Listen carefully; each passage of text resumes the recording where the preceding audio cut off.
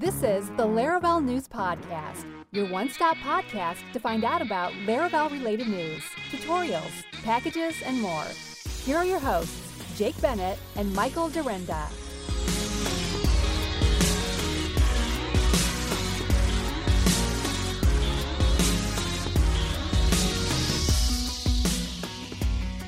Hello, everyone. Welcome to, oh my gosh, 64? Is it 64? 2. Oh my god. 62. You literally just told me that like probably 15 seconds ago. Hello, You everyone. must be tired. You Oh, my must be word. tired. Well, no, that's the sad thing is that this is what my wife deals with all the time. All the time. Very short-term memory. I think I might need some medication. Yes, episode 62. Welcome everyone to episode 62. Let me give you just a quick example of what I'm talking about, Michael. The other day we were coming back from something and my wife was like, hey, don't forget we need to stop at Meijer for this one thing. Meijer is a grocery store here, by the way. Mm-hmm. And so we're on our way home and like we're heading home and there's a couple different turns you have to make to get to Meijer instead of going home. And so we're going and like I'm gonna totally miss the turn and she's like, Meijer, we're going to Meijer. I'm like, oh, that's right. So like turn and then like I'm about to miss another turn and she's like, we're going to Meijer. I'm like, okay, that's right. Literally, like she ended up having to say something 3 times on the way home. Like Wow. I'm not kidding. Like I think my brain just goes so many places at once. Sometimes things just kind of just fly right through. Yeah, I usually need the first reminder. I'll forget the first time, but not 3 times in the same trip. Not once I'm in the car. That was probably exceptional. That was the worst one I could think of, but that was pretty bad. That was a little bit embarrassing. I don't know if anybody else struggles with these things. Oh man. Well, to be fair, like I was supposed to go to the hardware store on the way home from work the other day to get some potting mix. We got a ficus plant to put in this big pot that we got given for, I think, Christmas last year. That's nice. Like had nothing in it. So we bought the plant and then we had to pot it. And I was driving home and my wife called me and she's like, and I was sitting at the lights at the last possible place that I could have turned off without having to like hang a U-ey and go back. And I'm like, oh.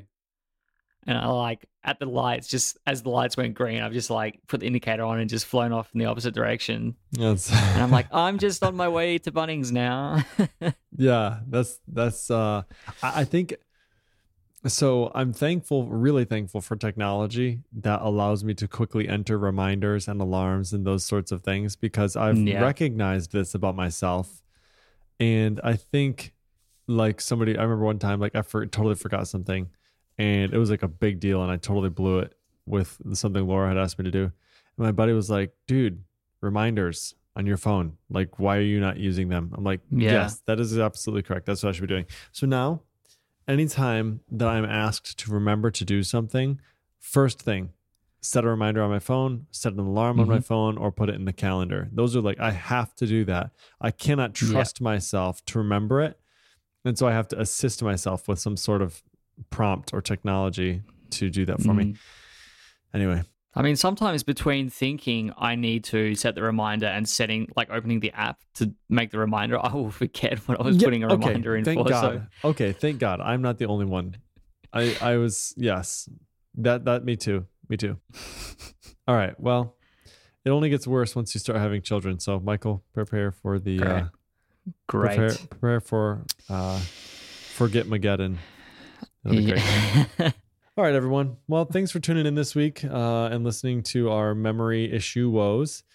We're going to jump right in here, and we've got some great stuff to cover this week. So we've got a couple updates to Laravel. We've got 5.6.17, 5.6.18, 5.6.19, and we're actually a little bit behind. So we're just going to kind of go through here. It seems like a theme that we've got going on here as well, though, is making your website faster. We've got 2 things on caching. We've got speed up Laravel on top of Swool. So yeah, looks like some interesting stuff going on here as far as like optimization, and excited to talk about some of this stuff. So let's do it. Let's do it. All right. First thing up, Laravel page cache for lightning fast page loads. Have you gotten a chance to read this? This came out like April 17th, so it's a little bit old, but it's still very cool. I had a bit of a read of it. I think Joseph Silber, who's responsible for this package, PR'd the functionality, I think, at some stage into the Laravel website, or the Docs website. Jeffrey Way over on Laracast did a video on rebuilding the Docs website as well. So check that out if you're a subscriber and you want to dig in more. But this is a really cool way to leverage the power of having a dynamic website built on the Laravel framework, but also get the benefits and the speed improvements of caching into static files. So if you've got pages that don't change much, if you've got a blog and things like that, page caching is a good way to essentially serve static files to your visitors basically instantly. And couple that with something like Cloudflare or some other external caching platform, you can really assist your visitors, making sure that they're not hanging around for pages to load and things like that. Yeah, and the crazy thing is he says like this, essentially it's full page caching. So it doesn't even require you to boot up your PHP application, right? Avoid the need to hit your PHP application so you can serve the fastest response possible. So that's awesome. It's literally static content. It's not like, oh, we're cached to this, and so like we're going to boot up Laravel and then we're going to oh yeah, this is cached, here it is. This is, you don't even have to boot the framework, which is pretty awesome. Yes, so this is handled at the web server level. So if you're using Nginx or if you're using Apache, there is a directive that you need to add into the respective configuration files, which will check to see if the cached version of the route exists. So it'll go through your regular process. It'll say, does this file exist in the page cache? And if so, serve it from the cache rather than building the cache file, which would happen via the middleware, I think. So yeah, it's a really simple approach. You pull in the package, you add the middleware, whether you want to add it to all of your routes, you can add it to the web middleware group, or you can add it on a route by route basis, and then just make the change to your web server configuration and off you go. Yeah, really awesome. Thank you very much, Joseph. Really appreciate that. If you haven't tried his other really popular package, which is called Bouncer, I would suggest you check that out as well. So you have, with Laravel, you have authentication, which is the ability to authenticate a user into your application. But then in addition to that, you also have authorization, which is where you check the existing user to see if they have permission to perform a certain action or task. Now, there's a couple different ways to handle these in Laravel, which is the idea of gates and policies. Gates are like specific tasks or permissions that you can give. Policies are typically applying to a model. What Bouncer does is Bouncer allows you to define different abilities and as well to define different roles, which is a collection of abilities, and then apply those to users really easily using like a pivot table, right? So you can, in Bouncer, you can say, hey, apply this role to this user, and it behind the scenes will look at that user, it will grab all the abilities associated with that role, and it will link them up in that table. And then you can just do really simple checks in your Laravel application to see if this particular user has access to do this thing, whatever it may be. So it's just some syntactic sugar on top of Laravel's already existing authorization stuff. But it's called Bouncer. It's really cool. And I know he's done some updates to it recently that has made it even more friendly. So definitely check that out if you haven't had a chance to do that before. And thanks again, Joseph. Really appreciate that, man. Yeah. Definitely. Awesome. Hey, speaking of community stuff, there's been a lot of talk recently around building chatbots. Marcel Potziot has his Botman project that he's been working on, and he's got a whole series of videos and instructional stuff. I'm trying to think how I can leverage a chatbot. The business that I work for has customer-facing call center staff. So if there are things that we can automate in such a way that we can have our customers contact and interact with us without, directly interacting with us, that means that the people that are getting through are obviously being served because they have a real need rather than the generic, like, is my internet down kind of problem. Sure. So something that has come out recently is a book called Building a Chatbot with Laravel and Botman. It was written by Joe Dixon, and we'll have him on the show next time, I think. The book has been written as a hands-on guide to building your own personal chatbot, and it helps you through basically onboarding new users, allowing them to access latest articles if you've got blog. I know Matt Stauffer talked about this in his Laracon Online talk, where he built a bot that his sort of not tech savvy family members could subscribe to the Stauffers on Science podcast that he and his son run. So there's a lot of real world uses for bots. I think they're a pretty cool sort of tool and way to interface with, I guess, your customers and prospective customers, even if they want to find out if they can get a service at a given location. So this book will be really handy. As I said, we'll have Joe on next episode to talk about this, hopefully in a bit more detail.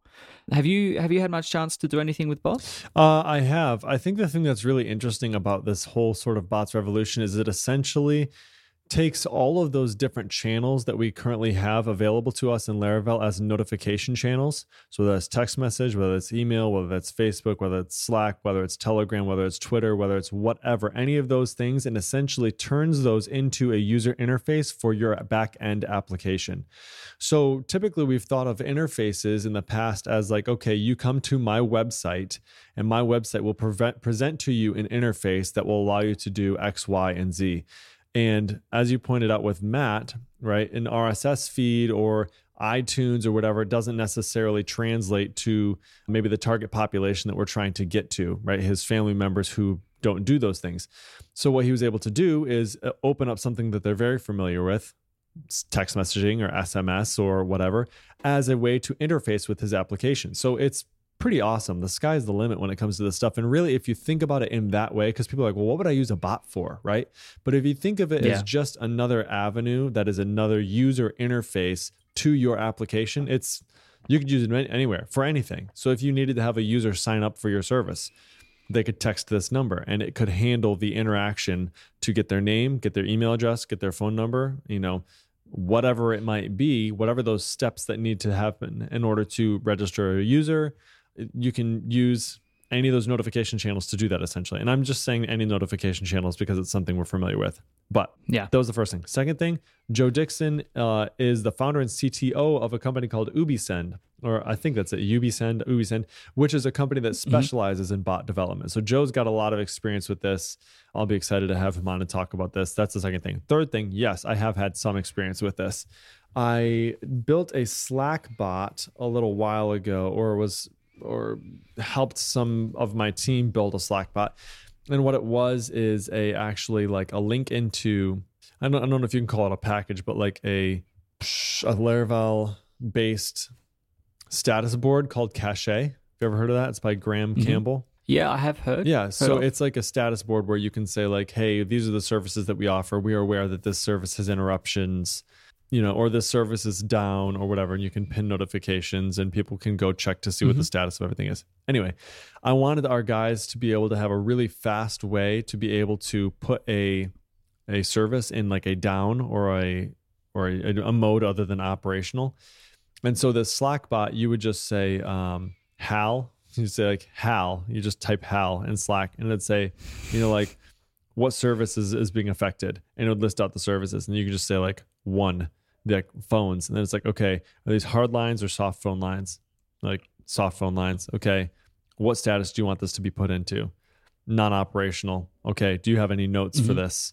Yes, here's what's going on. Great, I'll update the status and I'll make sure that everybody knows what's going on. So you're just having a conversation with this bot saying like, what do you need to do, so that this person who is obviously trying to fix the problem doesn't have to go worry about going to the status board, logging in, and then going through the UI to do it. You can just basically have this quick little conversation in Slack, which you're already going to be in anyway, and it will handle taking care of making sure all the status board is updated.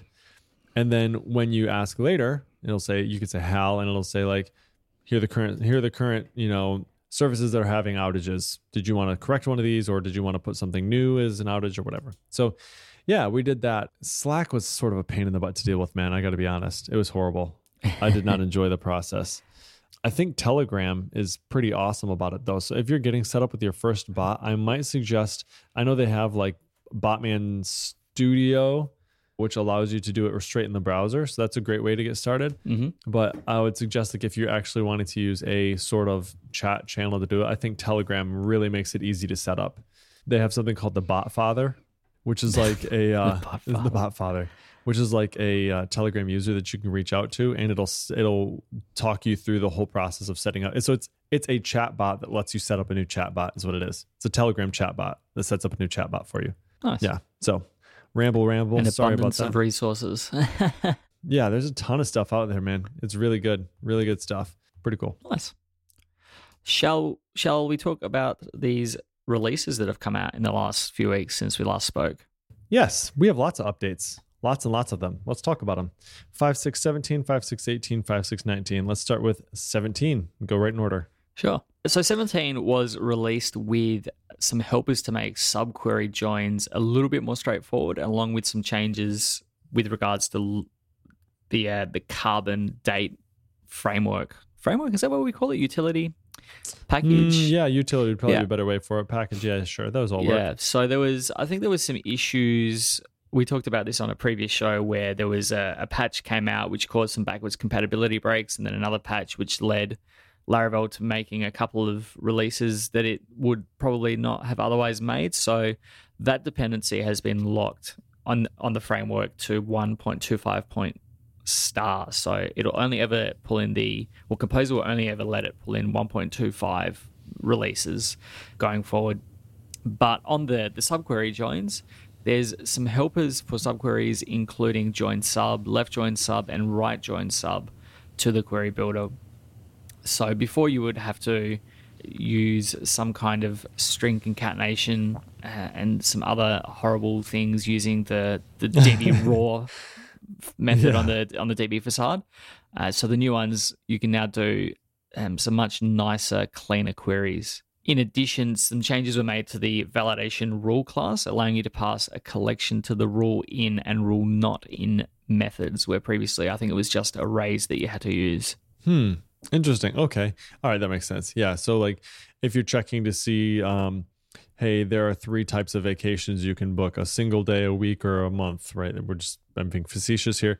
But if you were checking to say, hey, make sure that this vacation type is in one of these 3, previously you could only pass in arrays, and now you're saying that you can now pass in collections, which is great. That's awesome. Yeah, very cool.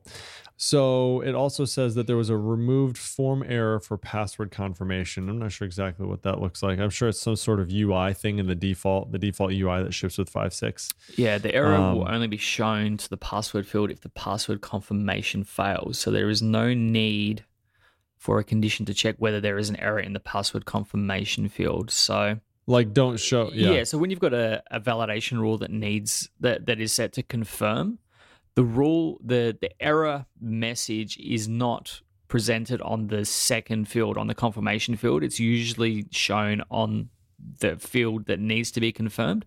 So in the example of password, you've got password and password confirm. The password field is the one that would have the confirm validation rule, and thus the error would be keyed by password and not password confirmation. So this just removes from the password reset stub. So you'd only come across this with the auth scaffolding the first time that you create it in a new application. So it's just some redundant HTML that's been removed from that stub. It probably won't affect you too much going forward anyway. Okay, yeah. So these subquery joins and join sub, left join sub, right join sub, I feel like some of these are due to like Jonathan Renig's talk on Laracon Online this year. He was using a lot of this stuff to really make his queries more performant. And we've talked about this a little bit on the show. I think they've had some of these have been put in previous PRs, not these ones specifically, but just, again, some of these sorts of ideas, these join subquery sort of stuff. Yeah. So I find myself doing these more and more often actually these days. So it's nice to know that they're putting these in here, making this a little bit easier. Previously, and we've talked about this a little bit, you and I have on a different channel called Thoughts that we have. And this idea of readability versus like performance. So the idea of like, when do you leave it in like a raw SQL statement and when do you move it to Eloquent? Yeah. And for some of the more complex ones that I've been dealing with, I've honestly just been leaving them in raw. So I write them in SQL Pro and I get the result set that I want, and I will literally copy and paste that in. Now here's the difference. Like, these are the things that I'm thinking about when I'm making that decision. Is this going to need to be updated in the future? If the answer is no, and of course I can't look into a crystal ball and know that for sure, but like one specific instance was there was a report that was getting run out that was a very specific report and it was not going to need to be changed. I'm leaving it in raw. That's it. Like it's not going to need to be changed. And if it does, honestly, for this particular statement, it would just be copied and pasted back into SQL Pro. I would change it and paste it back in. There would be no point in making an eloquent query. It doesn't rely on any relationships. There's nothing in there like that. Yeah. So that's like the first thing.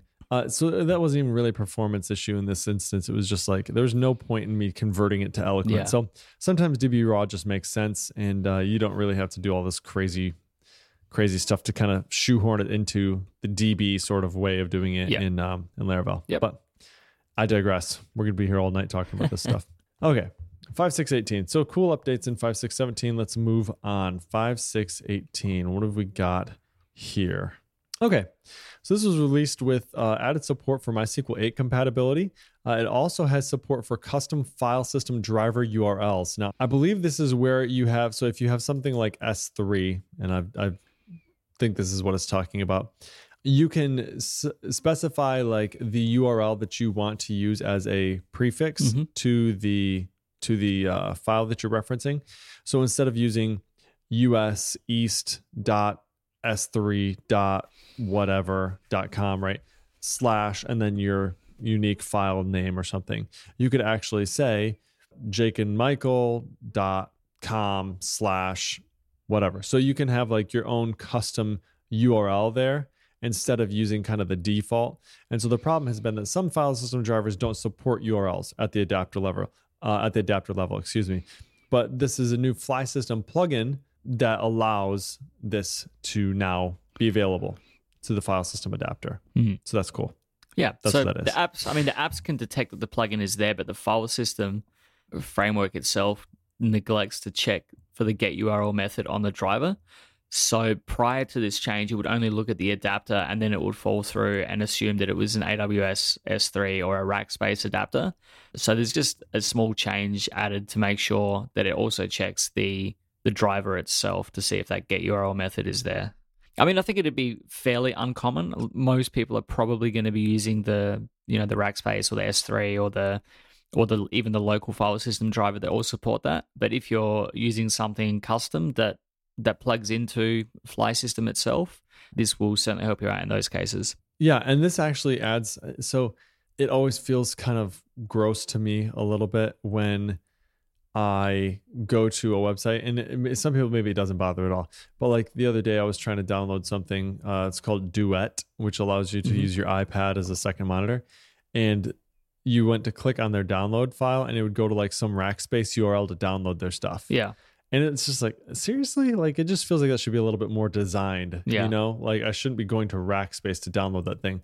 And with this, that allows you to kind of disguise that URL to make it look a little more custom, right? It feels like you're getting redirected away to some other thing. And it's kind of like, is this the real thing or is it not? You know? Yeah. Anyway, yeah. So it just adds a little more validity, it feels like to me. Yeah. It's just a little user experience thing, but it can make a difference. Definitely. So. Yeah. So the MySQL connector, jumping back to that it supports version 8 now. So the updated connector now checks for version 8.0.11 and adjusts the SQL mode appropriately because the no auto create user SQL mode is invalid in MySQL 8.0.11. So if you were using the old config, it would throw some problem. It would have some problems for you if you were updated to now 8.0.11. So now it's going to adjust that SQL mode appropriately for you. Yeah. Also, kind of in relation to this, you had talked about this before. You and I had both talked about this before. If you've ever been like upgrading a database or something, or trying to change a field and you're writing a migration and it freaks out because it says, hey, this timestamp isn't a valid timestamp. Yeah. Do you remember that? So it says like, hey, this timestamp that you have in here is not valid. And so it won't let you run the migration. The solution that you had for that is you said, well, just change the strict to false while you do that update and then change it back to true, which was hugely helpful because I've run into that problem. I don't even know how many times. Yeah. I'm just trying to write a simple migration. And the trick is that if you updated to Laravel, I think 5.5, it now has the strict mode and database set to true. So it won't let you do some of those updates. Yeah. But if you know, like if you're willing to take that risk and be like, I'm okay with turning the strict off for a couple of seconds here while I run this migration, that's the easiest way to get around it. Yeah. Or if you've got legacy databases like some of us do, then, you've got legacy constraints and sometimes you just have to use these things. So you unfortunately have to set strict defaults and get on with life. That's right. There's a couple quick little things here. There's some Postgres SQL operators that were added. Also, pagination accessibility was improved. They added some ARIA disabled true or ARIA hidden true, ARIA current page to the different pagination things to help screen readers there. So that's fine. And then lastly, there was a bug fix change to the validation exception in the throttles logins, which used to be 423, but now has been changed to 429, too many requests. So if you have anything that is relying on that and you're updating to 5.6.18, you're going to need to be mindful of that it's now been changed. The response code is going to be 429 instead of 423. Mm-hmm. Cool. Also, one other thing that I think is interesting, there is now support for JSON-P callbacks when broadcasting using Pusher. So that's kind of interesting. So instead of just having a JSON object that gets sent down the line, you can do JSON-P. Which allows you to call a function, right? Yeah, it is. It's like so I think what it allows you to get around is this, I have to have like cross-site request permissions. I think it allows you to get around cross-site request permissions. When you've got like a web request coming from web.mydomain.com and it goes to api.mydomain.com. Mm-hmm. Exactly that. Yes. We'll definitely link up the pull request in the show notes that includes some more context and detail around this feature. Yeah. Anyway, pretty interesting though. Nice. Awesome. Let's move on to the next one. All right. The last release that came out on the 1st of May was Laravel 5.6.19, which added support for multiple CC, BCC, and reply to recipients in the mailables classes. And the other thing is the optional class now implements the __ is set magic method. So you can run into issues in that case where, because it defers to some magic methods to call on the underlying class. Yeah, so if you were to call, like if you were to do an empty check on the result of the optional helper, because previously the optional class did not support isset, the result of that would be unpredictable and almost always be false. So the isset method is triggered by calling isset or empty on inaccessible object properties. So you may have encountered issues with that. It has been fixed now. Obviously, we'll link that up in the show notes because I probably didn't do a very good job of explaining it as usual. Oh my. You did fine. It wasn't too bad. The other thing that has been added has support for custom Spark Post endpoints. So you can now configure the endpoint in your config services.php configuration file. So if the endpoint option isn't set or null, the configuration uses the default endpoint, which is the api.sparkpost.com URL. But I suppose Spark Post allows you to use custom endpoints. So you could potentially, use CNAMEs to your own domain and things like that. And then, as I said at the top of this section, the last new feature is the ability to define multiple CC, BCC, and reply to recipients on your mail notifications. So these were already possible on mailables, but are now also possible on mail notifications. Yeah. Have you ever used notifications? No. I'd like the ability, though, to use notifications, which I think this was added in Laravel 5.6, the ability to send notifications, but not to users. I think. Oh, yeah. Now you can just have a notifiable trait, I think, that you can put on anything. Yeah, anonymous notifiables or whatever it was. Yeah. Yeah. It is interesting. I feel like we have, there's a number of, you really need to take the time to go through and read the documentation on these things. These are things that they honestly make things so much simpler in a lot of cases. And when I say notifications, like notifications isn't only like mail either, like, and not even just like Slack either. It's not necessarily that. There's also like a database notification type, which will write a record to a database and then will handle like pushing that out to Pusher and all that stuff. It's pretty awesome. So like if you want to notify your user of something, of some event that's happened in the system, you can use the database notifier. And I'll just say, suffice it to say, I'm not going to try and explain it all, but you should definitely, if you haven't tried notifications, you should take a look in the documentation, take a half hour, read through notifications, what they are, and see if they might be useful for anything that you're doing. So then we've, of course, have mailables. And I don't even know if we can, do you still use just mail, like mail : send, and then... I mean, I suppose I don't know if you could, can still do but that. you know, a lot of people coming into the framework would probably see the mailables as the way to go. I think they're the thing that is documented as well as the primary mail method. Yeah, I think I like them more because you have like markdown support in those. Yeah. You know, but I mean, sometimes honestly though, man, sometimes I just want to send a freaking email. Like I just want to send like a text version of an email, like the fastest. I don't know. I did see some discussions on the it's changed now. It's not internals. It's called ideas. In the ideas repository, someone has been talking about the possibility of just being able to send a plain text mailable. But yeah, if you look at the Laravel documentation, the first thing after documenting the available drivers is about generating and writing mailables. So for most people coming into the framework, mailables would be the first and primary way that they send a lot of their notification emails from their applications, I would say. Yeah, I would agree. Yeah. I think you can still, I don't know. I mean, is it true that you actually can't send a plain text mailable? Oh, I'm sure yeah. Because I was gonna say, like, if you're using mail, like mail, so like like in the old example in the example I was giving, mail send, the first argument is the view that you want to use. Yeah. Now you can also pass an array that has HTML and then the view you want to use, and then text and then the view you want to use. So like it's an associative array. Yeah.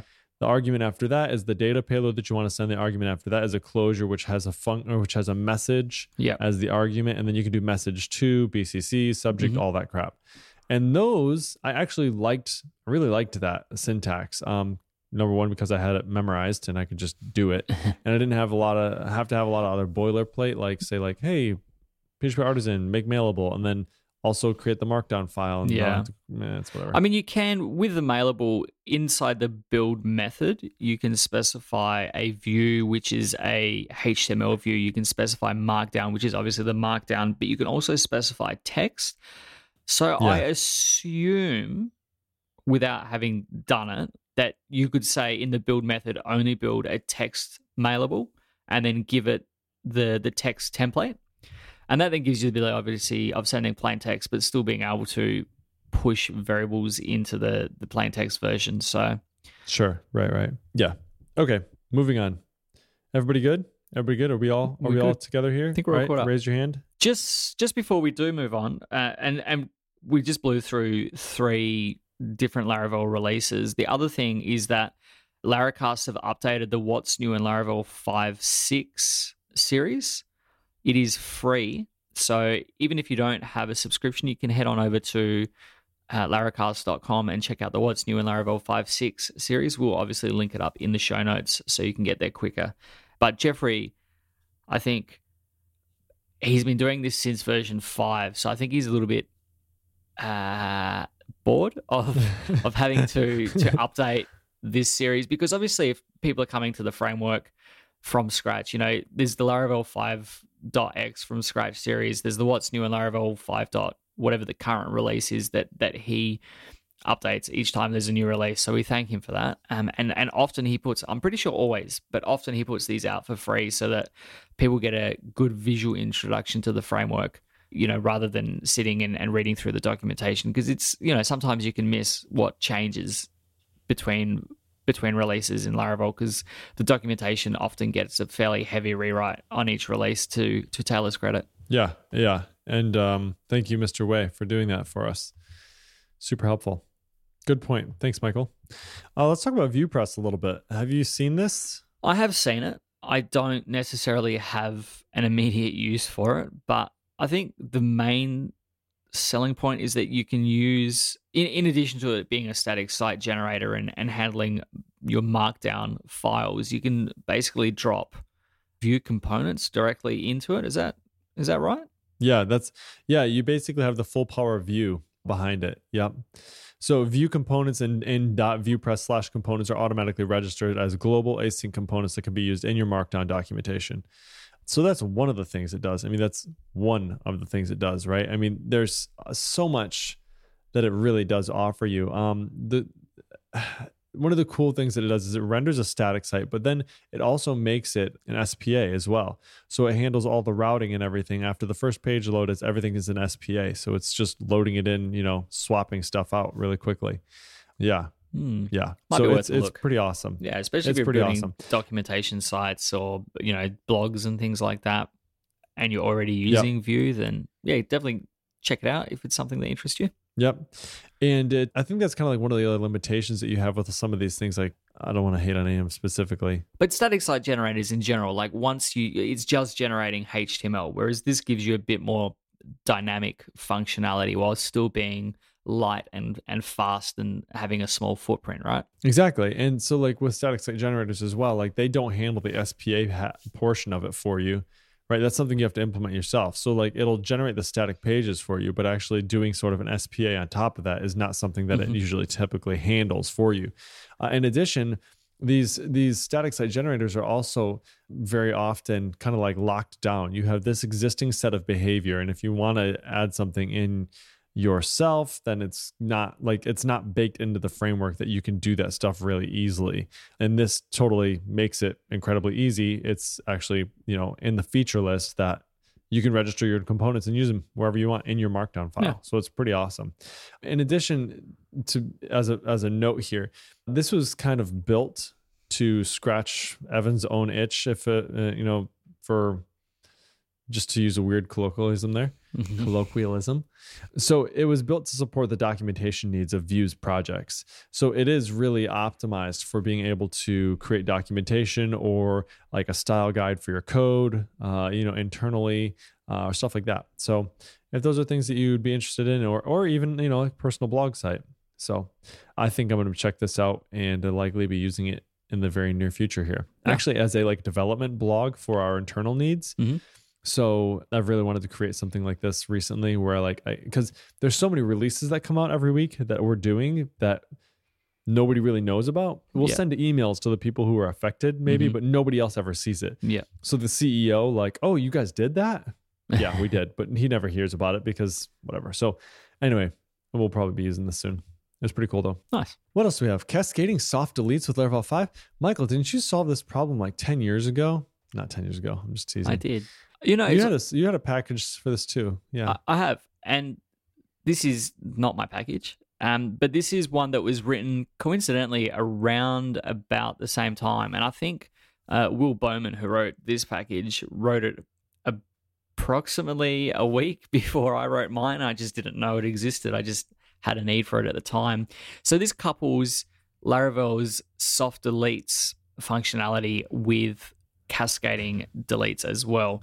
So with MySQL, you can define foreign keys on relationships. So say you've got a user and you've got posts and you deleted a user from your application. If you had a foreign key on the post table for that user ID, whenever you delete the user, all of the accompanying post content would also be removed. So that's handled at the database level, but say you wanted the ability to, at some point in the future, restore a user. If you've deleted them from the database, you'd have to go, digging through backups and things like that. So Laravel gives you the ability to soft delete. And what that does is you add a column to your database, it's a timestamp called deleted at, and you add a soft deletes trait to your models. And so whenever you call the delete method, rather than deleting from the database, rather than doing a delete from users query, it will do an update query to set that deleted at flag or the field in the database to the current timestamp. And then it also hooks into all of your select methods or select queries to make sure that it only looks for records where the deleted at column is null. But when you do that, you obviously lose the ability to cascade the deletes into your post table if you were to delete the users. So what this package does is essentially whenever you delete or soft delete a user, it will also go through recursively and find the soft deleted relationships and and delete them from the end back to the user. So you would delete all of the posts first, or mark them all as deleted, and then you would mark the user as deleted. I think the main difference between this package that Will wrote and mine is that it gives you the ability to also restore soft deleted items. I didn't really, I mean, it's very difficult if you were to delete some content. So if you were to delete some posts prior to deleting the user, which would subsequently go and delete all of the rest of the posts, you'd have no way of differentiating between the two. So if you had written 30 articles and you had deleted 10 of them, when you deleted the user and then subsequently brought them back, you would then have 30, all 30 of those posts would be undeleted. So I think that's the main philosophical difference between the two packages. Even that one post about your boss that you started to write on a bad day and we're going to post and leave the company and decided I really need this job because I'm having a baby soon. It undeleted that one and now you're screwed and you lost your job. Will, you are in dangerous territory here, my friend. No, I'm just kidding. Yeah, it's really that's like a business that's like a like a business concern, right? Like how do you handle that? Do you only restore the ones that were deleted within 10 minutes of the user, I don't know, or whatever, something like that, or that were only restore ones that were deleted after the user was deleted, at or before, or at or equal to, or after or equal to, or something like that. Yeah, I actually have a need for this week. I had a user that created a contest entry and then they were subsequently soft deleted and we did not cascade that soft delete to the entries. So we're going and making a leaderboard. Give me all the entries, total up all the entries and figure out who's at the top of the leaderboard. And it goes to find the users and it says there is no user. That one's soft deleted. So anyway, we gotta do this, cascade these soft deletes this week. Pretty cool. That's what I say about everything. Might as well say it about that. It is cool though. Thanks, Will. All right, running the Laravel scheduler and queue with Docker. So if you've kind of dove into this Docker whole hipster scene, Chris Fidao, TJ Miller, careful craziness. Yeah, I know. Paul Redman. No, I'm just kidding. There's tons of awesome stuff about Docker. I'm not quite there yet because I'm not as cool as these guys, but I will get there eventually. In any case, these are some tips that you can use to run the Laravel scheduler and queue with Docker. So one of the tricky changes when switching from a virtual server to Docker is figuring out how to run that schedule and queue worker. So this is a question that comes up quite a bit when PHP developers are trying to learn how to use Laravel with Docker. So do you run them on the host server? Do you run them in a cron and Docker container? So there's a couple different ways that Paul, everyone's favorite human, who has written a book on Docker with Laravel, would suggest. And so he goes through in this article and covers the basics of running both of these with a complete, although simple, Docker setup that you can use to experiment and figure out which one is best for you. So he's got an image that you can download here and follow along. So I would definitely suggest checking that out if that's something that you are interested in. And then you too can become one of the cool hipsters that is into the Docker. I know, I'm just behind the times, man. I'm realizing I'm an old man now. I'm not really. I mean, I'm 30.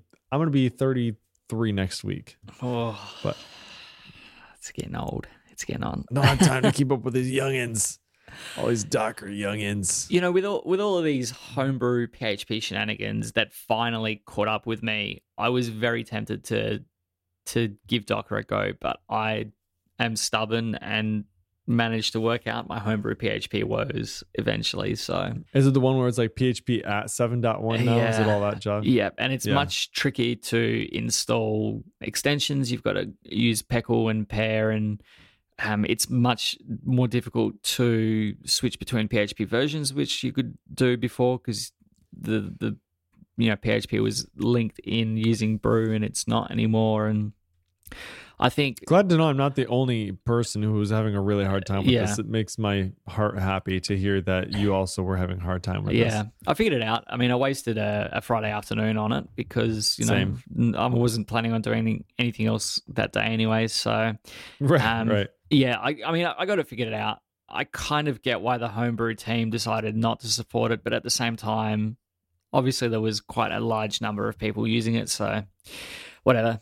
I think if nothing else, this has just prompted me to get everything onto the same version of PHP. I mean, we're on Laravel 5.5 now with our main bespoke CRM application. So we're on PHP 7. It should be easy enough to get to 7.1 and then transition to 7.2 and then get everything up to date, except for that one cPanel server that's still kicking around. Oh no, cPanel. Just hearing the words gives me nightmares, but hey, it happens, man. It happens. All right, we've got a couple of things left here. 3 things. HTTP cache packages for Laravel. Let's start with that. So earlier we talked about Joseph Silber's Laravel page cache package, which provides static HTTP responses for caching Laravel. But there are some other open source packages for caching HTTP responses. So we're just going to give a couple quick shout outs on these, and you can take a look at these and find them in the show notes and figure out if any of these would work for you as well, in addition to or as a replacement for. So Barry VDH, who is the guy that is behind the Laravel debug bar, has his own caching package called Laravel-HTTP cache. So it uses the Laravel stack middleware that he also created to use the stack PHP middleware with Laravel 5, allowing your Laravel app to utilize HTTP cache.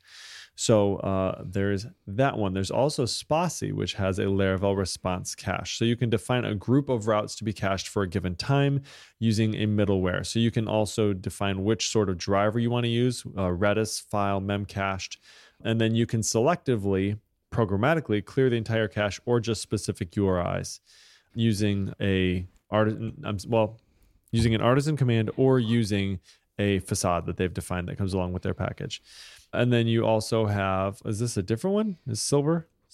No, this is the page cache that we talked about at the start of the show. Page cache that we talked about. Okay, so you've got those 3. So there's a couple options there. Each one of them kind of has their own flavor or their own little different ways of doing things. So if you're looking for a solution to those, you should definitely check those out. Evaluate your options before you jump in and go for it. So there's that. The other one that we have is MicroWeber. MicroWeber or MicroWeber? Which one is it? Interesting. I'd say MicroWeber. MicroWeber. There it is. Why don't you talk to us about that, Mr. Dorinda? What do you think? So MicroWeber is an open source website builder, CMS, and online store built on top of Laravel and with Bootstrap. So it's built primarily to allow non-technical users to quickly create any kind of website and online store with a WYSIWYG, so what you see is what you get experience.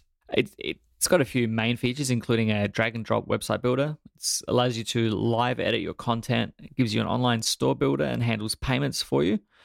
And also has some marketplace templates where you can purchase templates to get started quickly. So yeah, the interface has got a bit of a way to go to catch up to things like WordPress. But if it's something that you want to check out, we will link that up in the show notes. Excellent. Looks really interesting. It looks like, it looks very clean. It does. And it looks like they've done a good job designing a couple. The landing page and all that stuff looks great. So there's obviously people who care about this stuff who have put a lot of time into this. So it looks like a great thing that you should definitely go try out. And it's open source. So what's not to try, right? What's not to like? Yep. So there you go. Also, it provides the ability to give you an online store. So I had a friend who was recently looking for something like this. He was like, man, I just need like an online store really easily. There's Squarespace, of course. There's like Shopify, but those both impose their own limitations, right? You either have to sign up for a really maybe possibly expensive account, depending on how many products you have, or have to pay a large chunk of change for them providing you that service. Whatever. This provides you another option. Yeah. There we go. There's that one. Okay. I read this one today. I thought it was interesting. Speed up Laravel on top of Swoole. Is that how you say it? Swoole? Yeah. Swoole. Okay. So here it is. This is really interesting. I'm gonna start with the benefit. And here's what it says. Outstanding performance boosting up to 30 times, which is insane. That is quite impressive. Insane. All right. So what it does is it says, okay, let me just kind of go through the high level items here. So this is a production grade async programming framework for PHP. It's written in C. So this enables you as a PHP developer to write a high performance, scalable, concurrent UDP, Unix socket, HTTP, WebSocket service in PHP, right? Okay, I read that straight from the article. I'm not actually that smart. But think of like Node.js, but for PHP. Okay, so here's the reason why that matters. In a typical traditional PHP lifecycle, it has to boot up the entire app on every request. So the app is booted up, it bootstraps all of the service providers, It gets everything all set up to go. And then the request comes in. It then translates that request into the different pieces that it needs, figures out which route it goes to, gets your controller, does the dependency injection, does the validation, all that stuff, right? But it has to boot the framework. And that can take some time. So what this does is it will cut that piece out. There's a lot of I/O and consumption for file loading and all that stuff. And Laravel does some things to get around that, right? So they have, actually, do we still do the caching of all those different pieces? Like, so we can push it into like one file. Do we still do that? Yeah, it's still done, I'm pretty sure. Okay. So anyway. Well, there's no optimize command though, because we now rely on using Uppercase, which ships with PHP 7.1 and above, I think, or 7.2 and above. Gotcha. So the idea behind this is that we can have, if we have our server on top of Swool, all the scripts can be kept in memory after the first load. So it can be a really powerful performance booster. In addition to that, it allows you to have some of this sort of WebSocket server in Laravel. You can run a WebSocket server in Laravel. You can support a socket I/O protocol. So it's an interesting concept. And the thing that hooked me was, holy crap, I could speed up my application by 30 times, right? So really interesting stuff. I feel like these things have come a long way. I'm trying to remember what it was that I saw. I think it was back in like 2015. No, it could have been 2015. Maybe it was 2015, 2014. There was this asynchronous sort of PHP. I can't remember what it was called though. Ratchet or something like that. Oh, yeah. I don't remember. I know what you're talking about though, which doesn't help any of our listeners. Yeah, exactly. Sorry, everyone. If you know what it is, go ahead and write in. Otherwise, you can just spend some time looking on Google for it. But yeah, was it Falcon? Yeah, Ratchet PHP is a PHP WebSocket library. Maybe it's just Ratchet. Anyway. It is pretty impressive though. The benchmark that they include here is using just the standard web, using Nginx. It was serving 815 requests in 10 seconds, and using the Swool HTTP server, it served 87,000 requests in the same time. Yeah, it's insane. So, I mean, if speed and performance is critical too, check it out. Yeah, it looks like it could be a really good option. Save you some coin. All right, I think that is it. That's all of it. That's all they wrote. All she wrote. Of course, as always, there's some really, really good stuff going on in the community right now. Oh man, I gotta look at this one. Laravel underscores, a function for localization-based translations. I'll have to check that out. That looks interesting. I'm not gonna read it on air, but I'll check that one out. Time-saving habits for programmers. I can't talk. Time-saving habits for programmers. Oh man, there's so much good stuff out here. I literally could spend all day reading these. I probably am going to after we get off air here. But if you haven't checked those links out in a while, you should definitely do so. There's some really good ones, really good community links out there on Laravel News to be read. Enrich your mind. Yeah. Do we have any sponsors this week? I don't think we do. You know what? Speaking of sponsors, we would love to have you as a sponsor on this show. We will do you right. We will make sure that we get your amazing message out to all of the wonderful people who listen to this show. Imagine this could be your advertisement right here. Perfect placement right at the end of the show. This is everybody's favorite part of the show, I think. Everyone's waiting for you to stumble to the end, to fall over the finish line. This is like when people look up on YouTube, like people in a marathon hitting the wall, right? You know what that is? Yeah. That's the only thing. That's why people stand at the finish line. They don't actually want to see people finish. They want to see people hit the wall. They want to see them stumble and fall and crawl their way across the finish line. And here at Laravel News, you get to hear me do that every week. It's the best part. It's like when you go to a hockey game, all you really want to see is the fights. Everybody just listens for this hour so they can hear me sound like an idiot for the last minute and a half of the show. And the best part is that people only ever hear the edited version of that as well. It's true. Maybe we should stop doing it. Maybe we should just let them hear the full thing. All right, here we go. I'm not even thinking, but here we go. I'm so afraid I'm going to mess it up now. All right. Thanks everyone for listening to episode 62 of the Laravel News Podcast. If you liked the episode, you can find show notes for it at laravel-news.com/podcast/62. If you liked the show, please oh my gosh.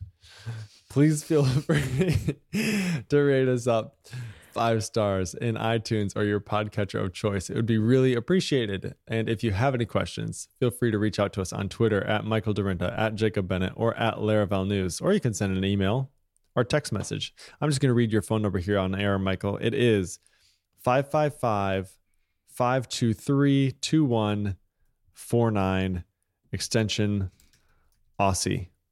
Okay, I think that's it. Anything else? I think we got it all. I have nothing. I have nothing to add to that. Imagine if we did read your phone number on air. Well, I mean, I've always got the option to not answer it, I suppose. That's true. That's true. Next week. Maybe next but week. I've had that number for so long. Don't make me have to change it. That's true. That's true. All right, everyone.